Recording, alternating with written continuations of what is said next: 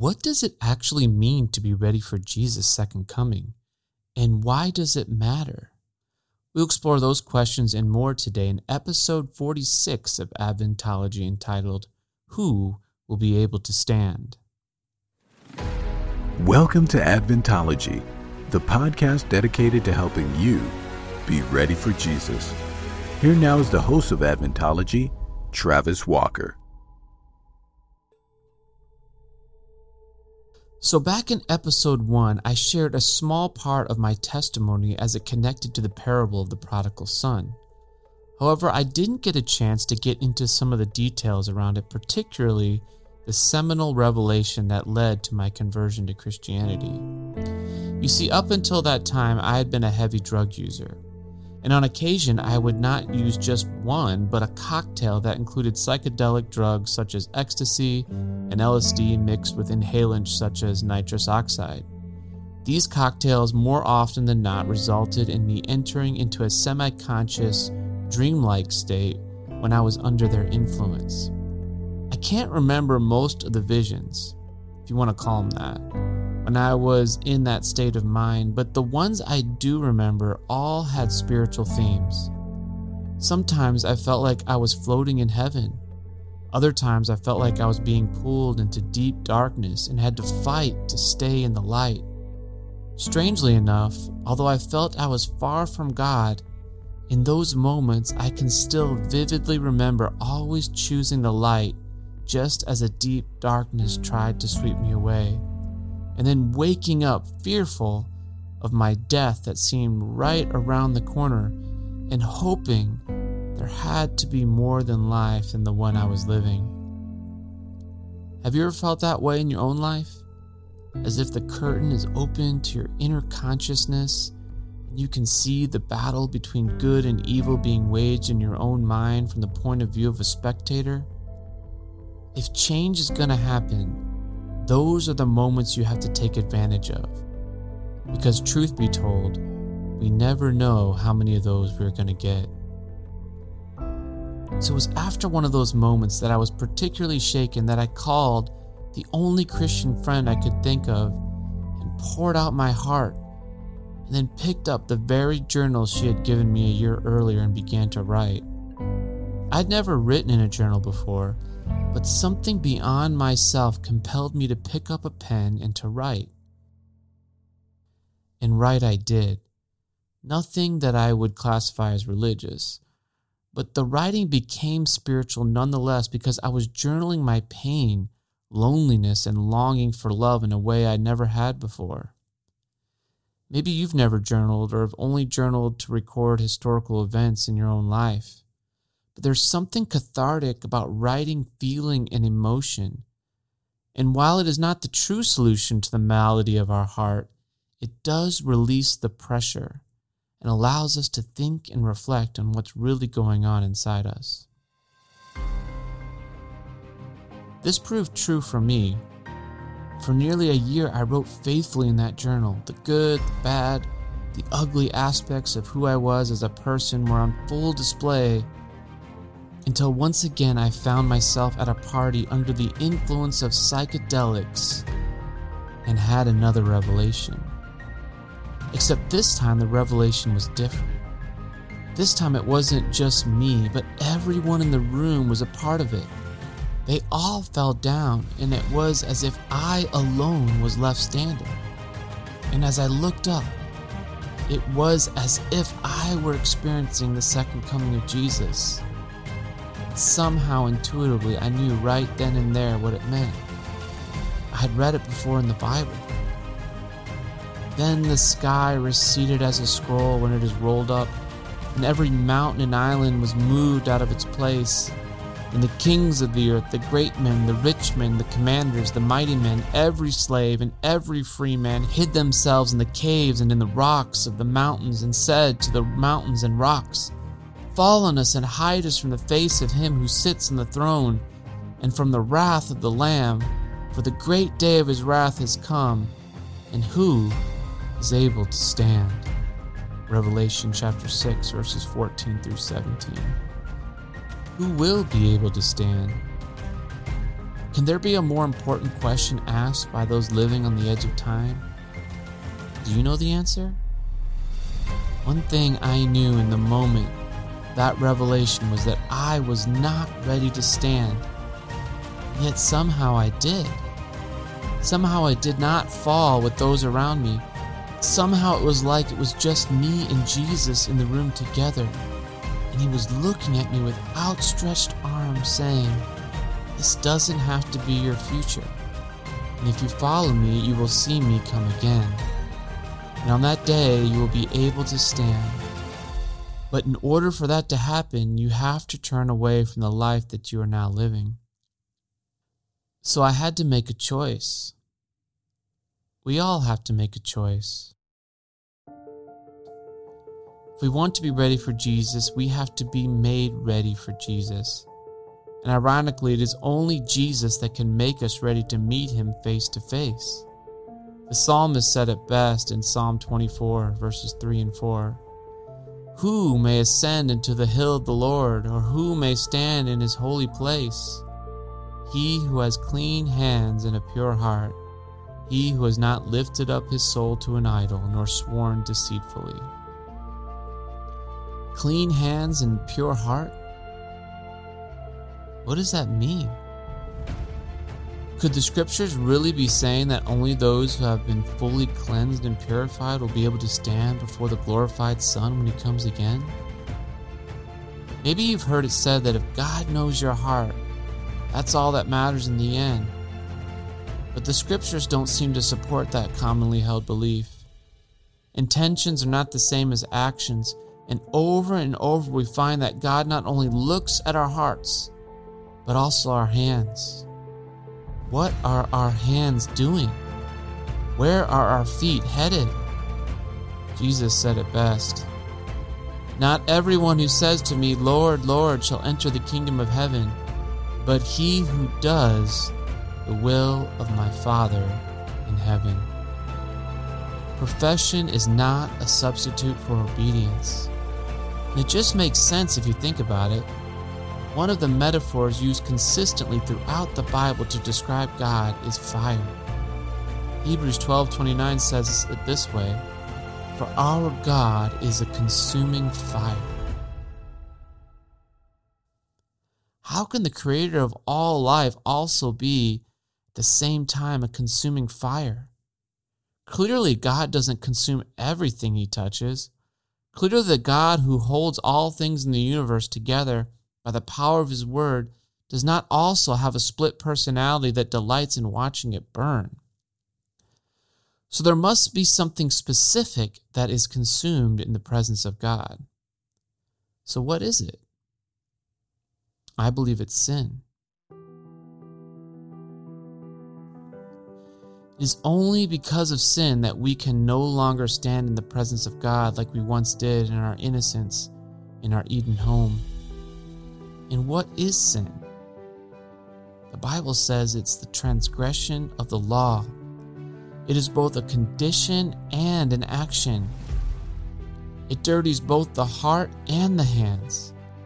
We are sinners because we sin, and we sin because we are sinners. It is a vicious cycle that can only be broken when both our heart and hands are cleansed by God. This polluted state of being even prevented Moses himself from seeing God when he asked, "Show me your glory." And God said back to him, "You cannot see my face, for no man shall see me and live." And the Lord said, "Here is a place by me, and you shall stand on the rock. And so it shall be, while my glory passes by, that I will put you in the cleft of the rock, and will cover you with my hand while I pass by. Then I will take away my hand, and you shall see my back, but my face shall not be seen." Wow. So, what will be different about the people who are able to stand before Jesus when he comes in the clouds with the glory of the Father and 10,000 times 10,000s and thousands of angels with him? Remember, God is an all-consuming fire. We already know when the wicked see him, they turn and run and cry for the rocks and the hills to fall on them so they can be hidden from the face of the Lamb. But what about the living righteous? If God is an all-consuming fire, why doesn't he consume them too? The prophet Malachi gives us some insight after he asked the same question we've been trying to answer.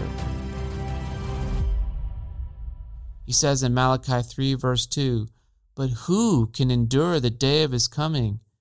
And who can stand when he appears? For he is like a refiner's fire and like a launderer's soap." Can you see it now? Can you begin to see the fundamental difference between the two groups on earth when Christ comes the second time? The righteous allowed God to consume their sin when they invited him into their heart, and his presence living within them refined them in the fire of affliction here on earth, and they were purified when he came for them. Revelation describes them as the bride of Christ in chapter 19, starting in verse 6. "And I heard as it were the voice of a great multitude, as the sound of many waters, and as the sound of a mighty thundering, saying, Alleluia! For the Lord God omnipotent reigns. Let us be glad and rejoice, and give him glory, for the marriage of the Lamb has come, and his wife has made herself ready.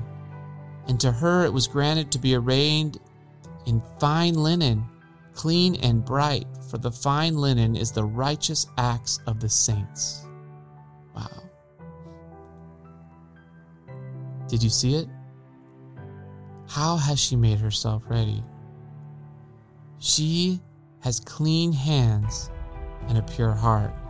She has allowed God into her heart and allowed him to live his life through her own. And now she is ready to live in his presence throughout eternity. The wicked, on the other hand, were not ready for Jesus because they did not allow him into their heart. They still clung to their sin, and sin still clung to them. And so since they wouldn't allow Jesus to consume the sin from within them while they had the chance, now they are consumed with their sin in his presence. Picture the scene now in your own mind.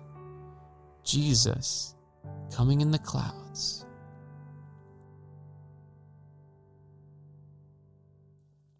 Again, Revelation 19 tells us, starting in verse 11, "Now I saw heaven opened, and behold, a white horse, and he who sat on him was called Faithful and True, and in righteousness he judges and makes war. His eyes were like a flame of fire, and on his head were many crowns. Yet a name written which no one knew except himself. He was clothed with a robe dipped in blood, and his name is called the Word of God. The armies of heaven, clothed in fine linen, white and clean, followed him on white horses. Now out of his mouth goes a sharp sword, that he should strike the nations, and he himself will rule them with a rod of iron. He himself treads the winepress of the fierceness of the wrath of Almighty God, and he has on his robe and on his thigh a name written, King of Kings and Lord of Lords." Does that picture frighten you or excite you? You see, one day, Jesus is going to come again. Which side will you be on? I know for me, I made my choice right then and there that I wanted to be ready for Jesus, but I couldn't stop asking myself the question, why me? Why would God go through all this trouble of trying to reach out to a college dropout drug addict who was doing nothing with his life other than living for himself? And the only answer that kept coming back to me was love. Love was the reason.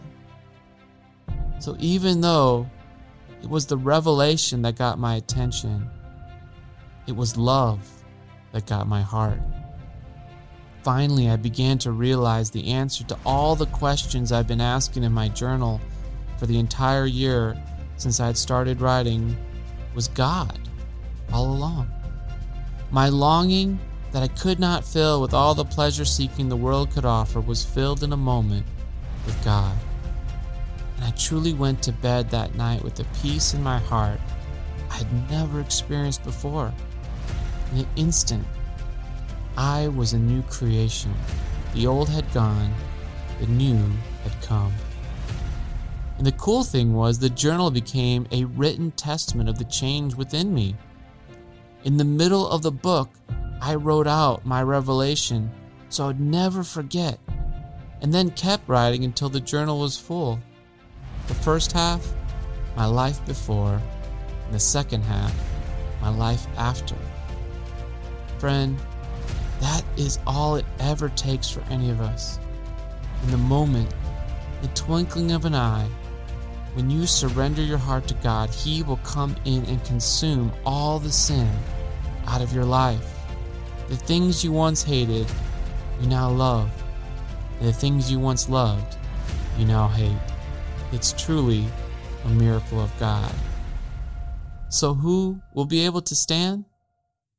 Only those who have been consumed by the fire of the love of God.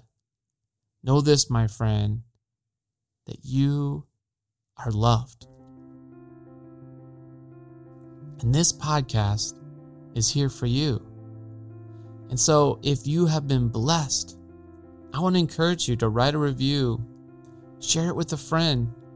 Let me know, what topics are you interested in studying? We're starting a new season today.